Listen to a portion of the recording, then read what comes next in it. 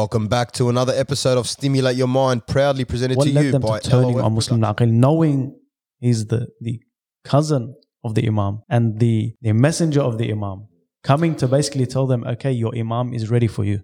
I think there's multiple factors, but one of the main factors was money, was gaining wealth. So and it became a pattern, there's an ayah in the Quran that describes the companions of the Prophet that says, يَتَسَارَعُونَ إِلَى الْخَيْرَاتِ. Yep. There's this rush for the individual to do good, morally speaking, of course. Yep. That really wasn't a pattern that was followed anymore. And people just wanted to accumulate wealth. But to what end? I mean, if you compare it to the lifestyle Ali lived, and which got him killed, was that I'm head of state. If the poorest person is just eating bread and salt, I'm eating bread and salt. I'm eating bread and salt. It's not like the Imam never ate meat. The Imam was very conscious of what he was doing. It wasn't like, oh, hey man, I'm a vegetarian, I'm not going to touch meat. And I'm not going to do this all my life. In Da'wat al-Ashira, the Imam actually had some meat because he was preparing the food when Rasulullah was announcing his prophethood to his family, But the Imam lived the lowest possible social life in comparison to the poorest man or the poorest citizen in the Islamic State, or as a citizen in the Islamic State, that no one would say, oh, he's living better than me. I mean, to that extent, no one can actually comment on that. No one can be like, oh no, the Imam actually wanted wealth. There are a lot of other attempts to be like, oh, Sayyidah Fatima had some greed towards Fadak. They're dismissed. I would refer the book of Sayyid Muhammad Baqir Sadr. He has a book called Fadak in Islamic History. Fascinating. He disarms all those arguments very well. But what I'm trying to get to is there's a khutbah for Imam Ali alayhi salam describing his companions, or the ones who were with him in war, and he calls them Ya ashbah al-rijal wa lastum birijal. You are like men. You're not a man. You're like a man. You look like a man. Yeah, you look like a man, but you're not actually a man. And he knew that the attitude of the Islamic nation would not serve the message of God well, because the people simply wanted to accumulate wealth. And that pattern was established very, very obviously from the third caliph. And it continued all the way till individuals like Umar bin Sa'ad. Umar bin Sa'ad was not stupid. Umar bin Sa'ad was not a fool. He was aware he was killing. He was conscious of it. It wasn't like, oh, Imam Hussein is a kafir, we're going to kill him. He was like, whoa, Rai. I'm be giving a land just to kill this person. And maybe in 2 years I can repent. So he knows what he's doing is wrong. But there was that greed, like, I want more. Yeah. And that behavior was only adopted because the previous leaders showed that behavior. And when someone like Ali didn't, the people's like, yeah, man, we don't want this. We can't handle this. It's not good enough for us. Yeah. I just remembered something. You were mentioning about money. Money. That was their focus. If you go back to Uhud, the archers. Yeah, exactly. They left. They all ran because they saw the booty of war. They saw the booty of war. They left Rasulullah exposed to Khalid ibn Walid. So that's the same. Yeah, it's constantly repeating itself. And even today, looking at the Arab nations, it's the same story over and over and over again. And I think the cycle, I think Imam Hussein set out to break that cycle, to bring about social justice, to bring about social reform and the reform of the message of Islam in itself. But now he's faced with a dilemma. His cousin, his messenger, has been killed by Ibn Ziyad. Yep. Thrown off a castle and dragged through the streets. Hani ibn Urwa has been killed. Yep. That was also an example of let's establish fee among the people. Yep. Beyond our rising in the state, we're going to crush you. It's like how the communists rule with an iron fist. Yeah. Like, you have to be scared of us, because if you're not a loyal citizen to this corruption, you're going to get crushed, and we're going to show everybody. It's basically setting an example. Setting an example through Hani ibn Urwa.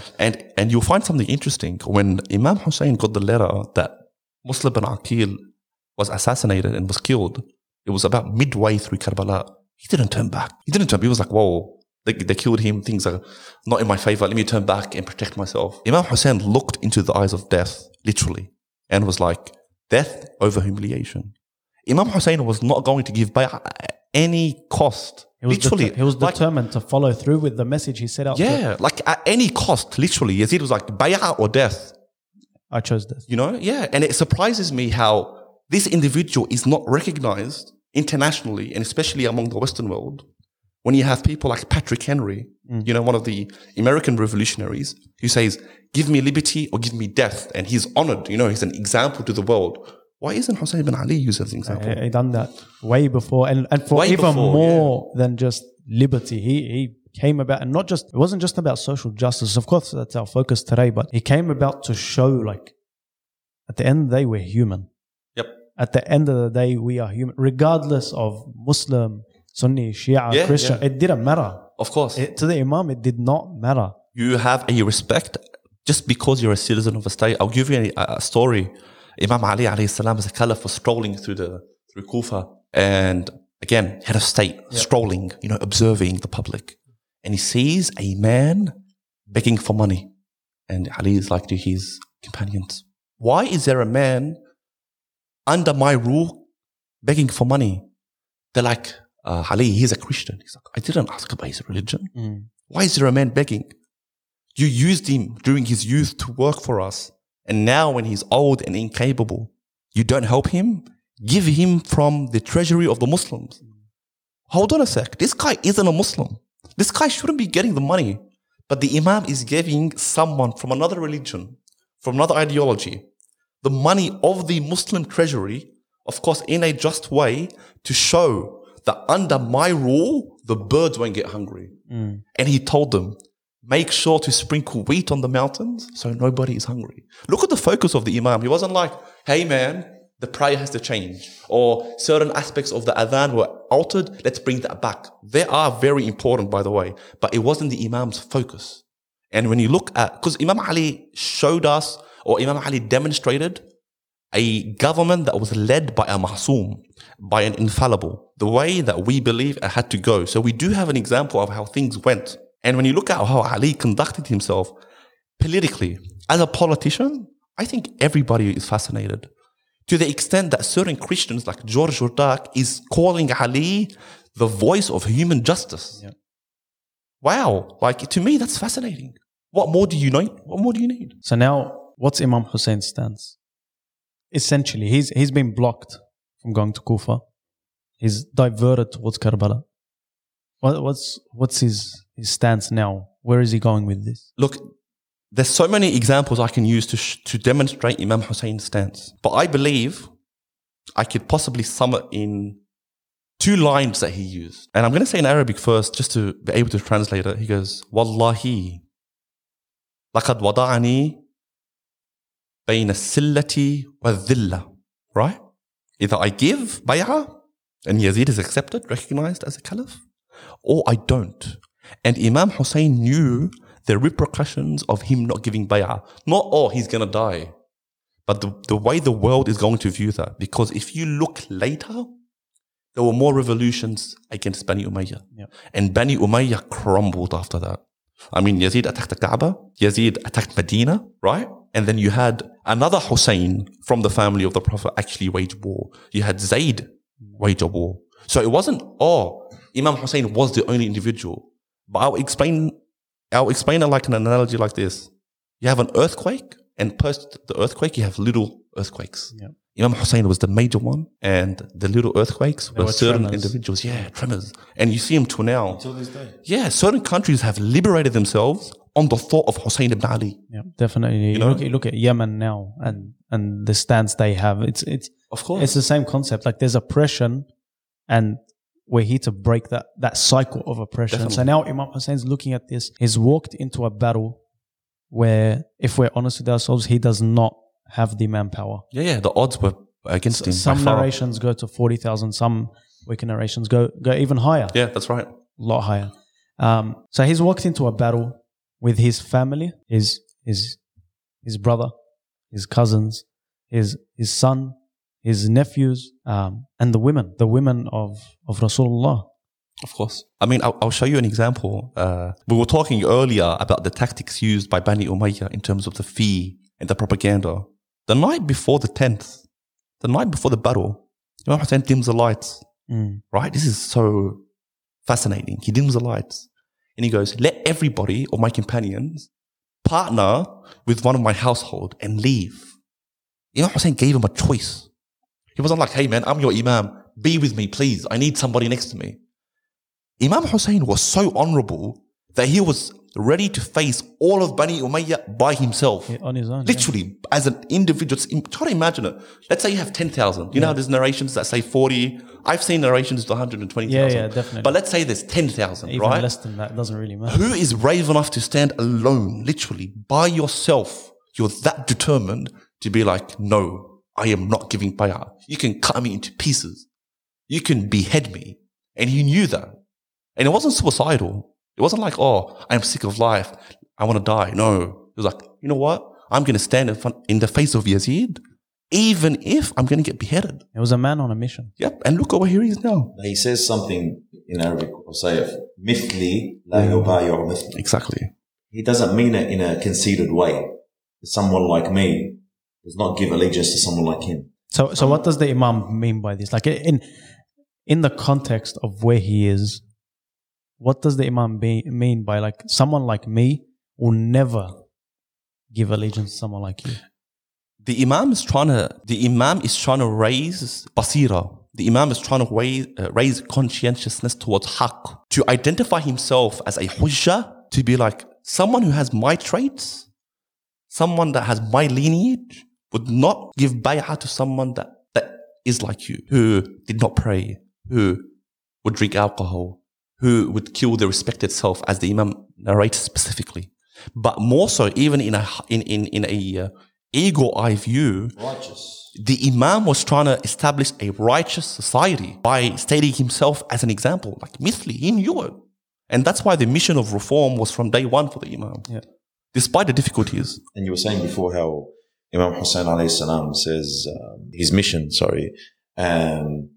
and he says something, and I'll link it to what you were saying. When Ali Akbar asks him, "Are we marching towards death?" And then he says to him, "Alasna ala haqq." Are we not on the Are we true not path? on the righteous path? Haqq you can look at it in two ways. There's a haqq as in the rights, and haqq as in truth. All right. And then he goes, "Yes, we are." And then Ali Akbar replies, he goes, "Then we do not care if death falls upon us, if we fall upon death." So that was also another, basically nudge at where, we are going to establish a righteous government. Definitely. So At any cost possible. What baffles me is that his family and his companions took leaf out of Imam Hussein's book. It baffles me. At the end of the day, he is an infallible. Let's look at him as an infallible, as a leader, as a general. But his companions, given the chance to leave in the darkness of the night. And then you have Ali al-Akbar, or for example, Al-Qasim. Narrations say he was 12, 13 years old. Yep. And he's asked, how do you say death? To me, it's sweeter than honey. And then you have children, the sons of Sayyidah Zainab, Aoun and Muhammad. Why were they so convinced in the message of Imam Hussein? What conviction did they have? And how did they look at Imam Hussein and be like, you know what, you're right. I'm gonna fight with you. They saw Rasulullah through Imam Hussein. The sunnah of Rasulullah was living through the veins and the blood of Imam Hussein. He was the embodiment of the sunnah of Rasulullah. And to reject that person, or actually on the other side, to actually follow Imam Hussein or to fight alongside him was like fighting alongside Rasulullah. And that's what they desired. Speaking of that, we can go to someone that baffles me and him always. When we used to sit there reading and writing in Majalis, someone that used to just... I remember the all-nighters actually. Yeah. Someone that used to make our heads scratch, Zuhair ibn Qayyim. Yeah. How is it that an individual who fought Imam Ali, right, in the battle of Jamal, and he was an Uthmani, so he was a follower of the third. Okay. How is it that he came to the point where in the narrations of Abu Mukhnaf, he says he's the one that said, when Imam Hussein told them in the night, leave. He says, if we are killed 1,000 times and then we are revived and then we're cut into pieces and then we are burnt and then our ashes scattered. Yeah. and this happens to us 1,000 times, we'll never leave. Never leave you, Hussein. How does that? I don't understand. You have many examples of individuals in Karbala who looked at, if we were to look at social justice and relate it to today, with everything that's happening with the Black Lives Matter movement, you look at John. Yeah, definitely. You look at John and the way he spoke of himself, the way he pictured himself, and the way Imam Hussein responded. He goes to him, let my dirty blood mix with your pure blood. Wow. That's fascinating. Let my bad aura mix with your beautiful scent. And then Imam Hussein comes to him after he's martyred and he puts his cheek on his cheek and that's a powerful message. He only done that with 2 people. Yeah. His son Ali al-Akbar and John. Wow. And then, a slave. See, that's what made him cry. Yeah. He was shocked. He's like, who is like me? That the son of Rasulullah puts his cheek upon my cheek. You look at John, and then so Imam Hussein didn't do anything just haphazardly, just for the sake of doing it. No, calculated. Putting his cheek on the cheek of a black man, that's a big message. And not like, we're talking 1400 years ago. We're talking a time where these people were not respected whatsoever. No, they were treated worse than animals. Yeah. And just go back to the 1960s and see how the Western world was dealing with the black people. The civil rights movement in America and the way, even today, the way blacks are treated in America, even here in Australia with the Aboriginals. Of course. And look at Imam Hussein 1400 years ago. He sends a message that has lasted this long. Yep. How powerful. How powerful. That in itself is social justice. Of course. Something very, very small, but yet echoed throughout history. Definitely. And we're talking about it, 1,400 years later? Yeah. Until now, it baffles us. And until now, it baffles the Muslims. Like, how can a man... Before John was killed, I mentioned something. I was reading it. He was kneeling down and he was waiting. So Imam Hussein, after he gave the speech, and he said, leave in the night.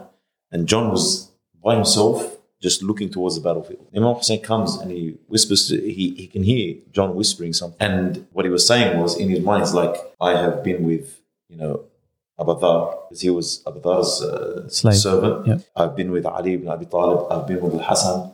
And he goes, and I am not leaving here until I give every last drop of my blood in service of this man. So Imam Hussein hears him saying this, and he's saying it to himself. And he goes to him, John, he goes, you are old. Yeah, you've done your part. You don't need to fight. Yeah, you've done your part. You've served, and throughout his service, that's what a lot of people don't understand. Throughout his service, he clung on to them. Yeah, definitely. They let him go. So Imam Ali alayhi salam, I was reading, he actually paid for him and freed him. Yep. But he told him to go to Abu Dhar, and he began to learn the ways of Ahlul Bayt. Wow. Through Abu Dhar. Amazing. And then slowly, that it embedded in him. Yep. So by the time I got to Imam Hussein, this guy's saying, I'm going to give, every last drop of my blood in service of him, of my master. And Imam Hussein tells him, because you're a free man, you're an old man. It's not compulsory for you to fight. Yep. And he says something that shocked me. He goes, in our comfort, when we're comfortable, he goes, it's a bit of a vague translation. He goes, we lick your boots. Yeah. Yeah. I mean, there is a loss of meaning in the translation, but definitely. I understand what you're trying to say there, definitely. But he's saying that. Yeah, of course. He goes, and now that you're in hardship, you want me to leave you? He goes, never. Wow. He goes, I will not leave you until what you said, my dirty blood mixes with your blood, my scent, my stench is wretched, my lineage is wicked. And he goes, blow on me a scent that brightens my face after my death, brings a nice scent from my body, and my lineage becomes pure. Wow. Like, to that extent where he's looking at this like, in the future, my people. By lineage, he's not saying like, I'm dead. Yeah. I'm dead, so I'm not going to... Whoever comes after me... His people. Follows Ahlul Bayt. That's amazing. I haven't even thought about it like that. Like, you look at God. Like, wow. You were talking about basira for conscientiousness.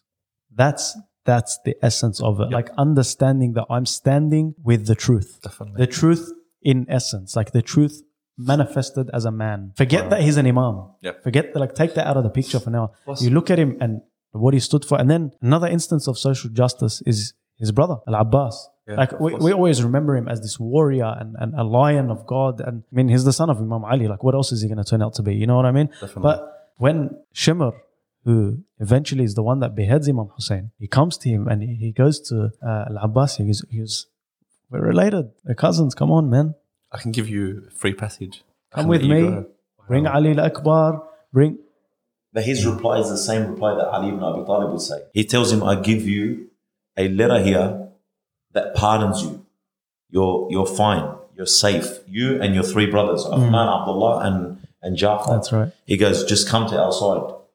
He said, you give me a letter of pardon and you give no letter to the son of the Prophet. Son of the Prophet. It's quite ironic, isn't it? It is. Yeah. But see, that instance is like, even relation did not matter. Yeah. It didn't matter because at the end of the day, we're standing for something. We're on a mission to show people or to demonstrate to the future. It wasn't for them. No, definitely. It wasn't for, it's for us. Yeah. Like to demonstrate, like it doesn't matter if your cousin or your brother or your family friend or whoever's on the other side. Like, That's a problem that we have. Salman was told, if you see all the people going one way and Imam Ali going the other, Exactly. follow Imam Ali. This This is an instance of that. Definitely. one person, because Hussein mentioned something before about the Christian man with the shield. One person is actually not mentioned enough, Wahab. Yep, definitely. Wahab is a Christian man who just got married. They say he was around 18 years old with his wife and his mother. The honeymoon phase we're talking about. Honeymoon phase. Yeah. And by coincidence, or I don't believe in coincidence, Imam Hussein's tent, his caravan stops right next to where Wahab is stationed with his mother and his newlywed. How does he follow Imam Hussein in that path? And he's a Christian man. Yep. That foresight that you were talking about. Yeah. He listens. He walks out. He goes, who's this man? Imam Hussein, every time he was stationed on the way from Mecca to Karbala, he would stop the caravan, set up basically a place where everyone would gather, all his companions, and he'd give sermons. And there's a misconception as well in that only 72 joined Imam Hussein. There was actually thousands. Yep, definitely. There were. Definitely in the beginning, yeah. But that number did reduce. Every time, it was like Muslim. Yeah. It was like Imam Ali. Yep. Every single time Imam Hussein would give a sermon, these people were like, hold on a second. I'm not here to die. Yeah. I got a family to feed. I got money to make. Exactly, yeah. I got things to do. I got a wife to live. Yeah. There was an inclination towards accumulating wealth. And the individuals that stayed with Imam Hussein, especially when you were mentioning Abul Fadl. And to me, there's one line that really echoes that. As he's about to go and get the water, he goes to Imam Hussein, أخي لقد سئمت النفاق. I am over the hypocrisy, not just of the people that he was fighting, over the Islamic society as a whole. Yeah. And that was showing, Abul Fadl was trying to demonstrate how the social Islamic values are above all, including family and including yourself and including any other materialistic understanding. And that's why when you look at Islam, specifically in social justice, it far surpasses Marxism, communism, capitalism, postmodernism. Any kind of ism. Literally, the ideals presented within Islam in a perspective introduced by social justice are the highest form. And to me, that is fascinating that all the imams were ready to establish that and try and find if any imam contradicted another. Try to find if the behavior of Imam al-Hasan differed from the behavior of Imam al-Sadiq in terms of establishing establishing social justice. That's why we have one of the ulama like Sayyid Khamenei has a book. It's called The 250-Year-Old Being. So he looks at the 12 imams as one person. As a single being, yeah. Yeah, they're not single beings. They're all definitely. each imams. But he's looking at them as one person trying to establish a political / social ideology in the world that is going to echo to today. Yeah, definitely. So Imam Hussein in this grand mission challenged racism. He challenged oppression. He challenged injustice in its essence. And the list goes on and on and on and on. Definitely. And then after his martyrdom, we see Sayyidah Zainab stand up in front of a tyrant. Yeah. And people go out to say, women don't have all this kind of stuff in Islam. And then you see Sayyidah Zainab, who has seen her whole family massacred, butchered to bits. Ali al-Akbar, they couldn't pick him up. That's right, yeah. They couldn't pick him up. They pick up one side, the other would fall. Yeah, definitely. She saw her own sons, Aun and Muhammad, be butchered. Her brother, her protector, Al-Fadl Abbas. Yeah, all her family members were gone. Even that, mentioning her sons.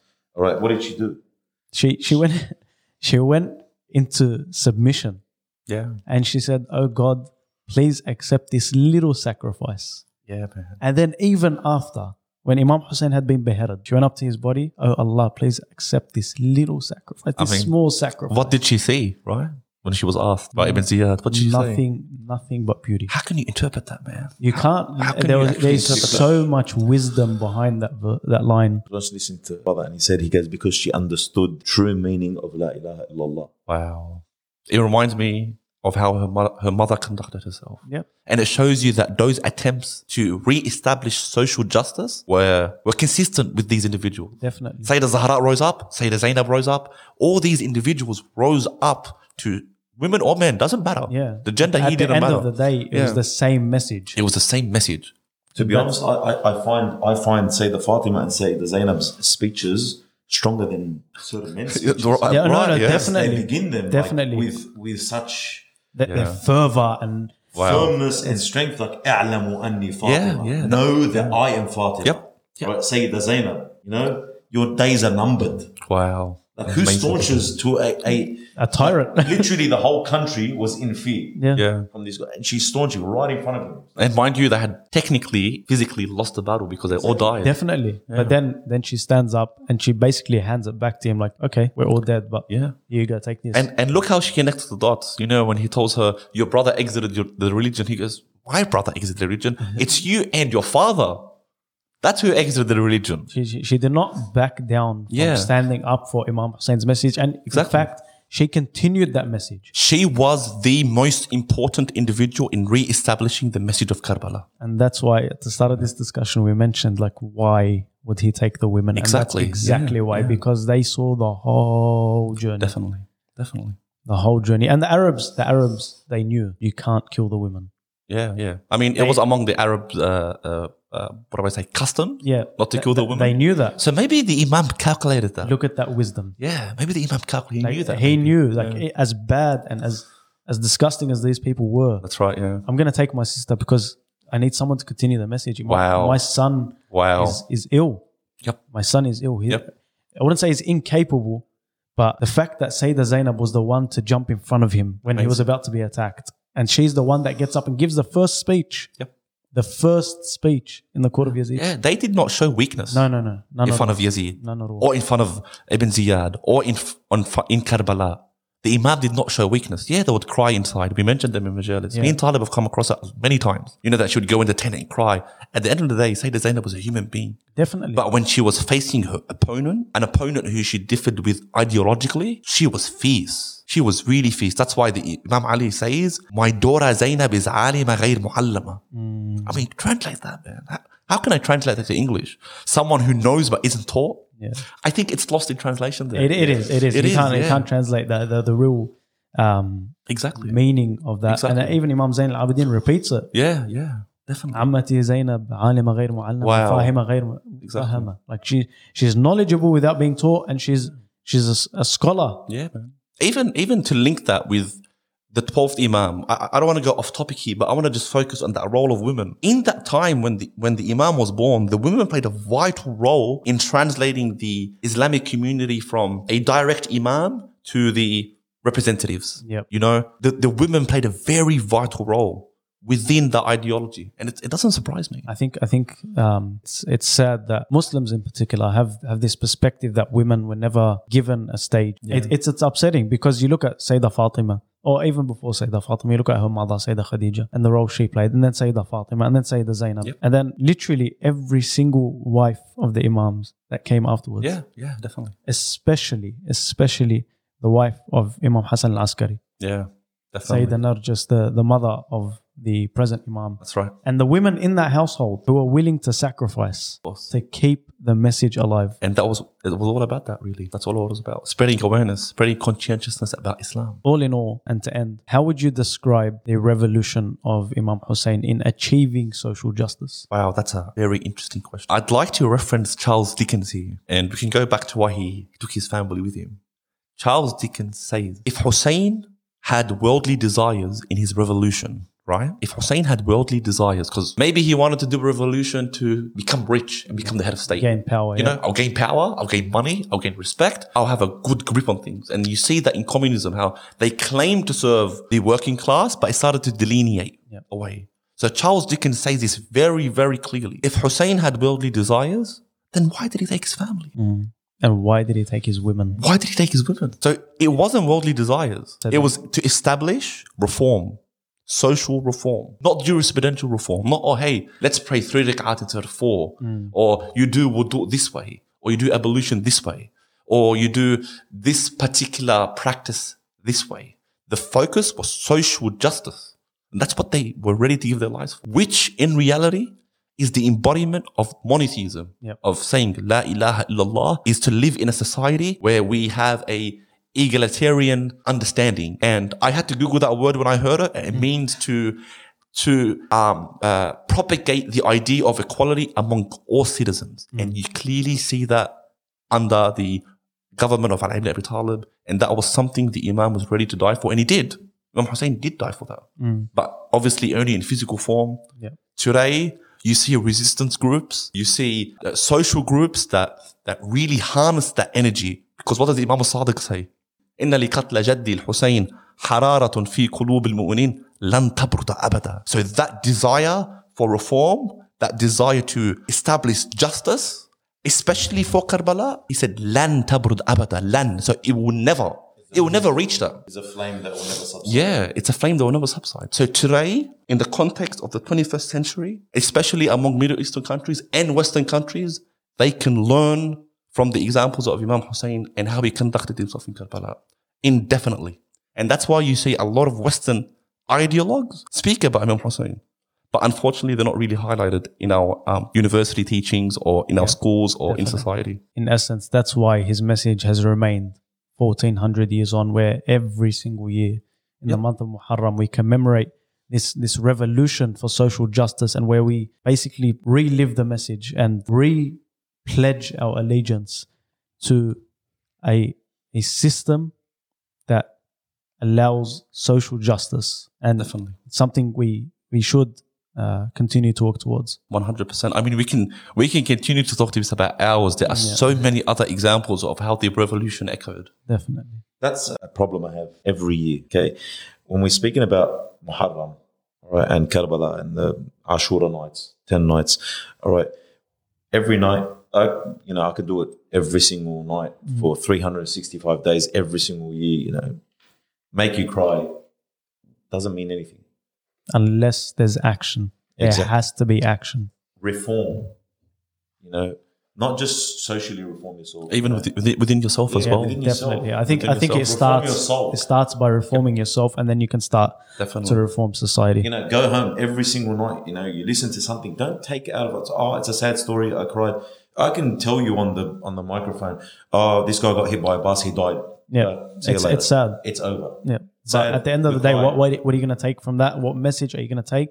And how are you going to implement that on yourself first and foremost, and then in society as well? At the end of the day, Karbala is a university. It's a lesson for all of us. Everything. You can take everything from it. Family, brotherhood, sisterhood, social reformation, religious reformation. There's so many aspects that you can take and fix within yourself, and then spread it into your society. Definitely. Thank you very much for your time, boys. Really enjoyed the discussion. Stimulate you, Your Alex, Mind for is having me. proudly presented to you by LOF Productions. For more of our podcasts where we try to cover all the interesting topics happening all over the globe, and also the personal stories of people right here in our own backyard.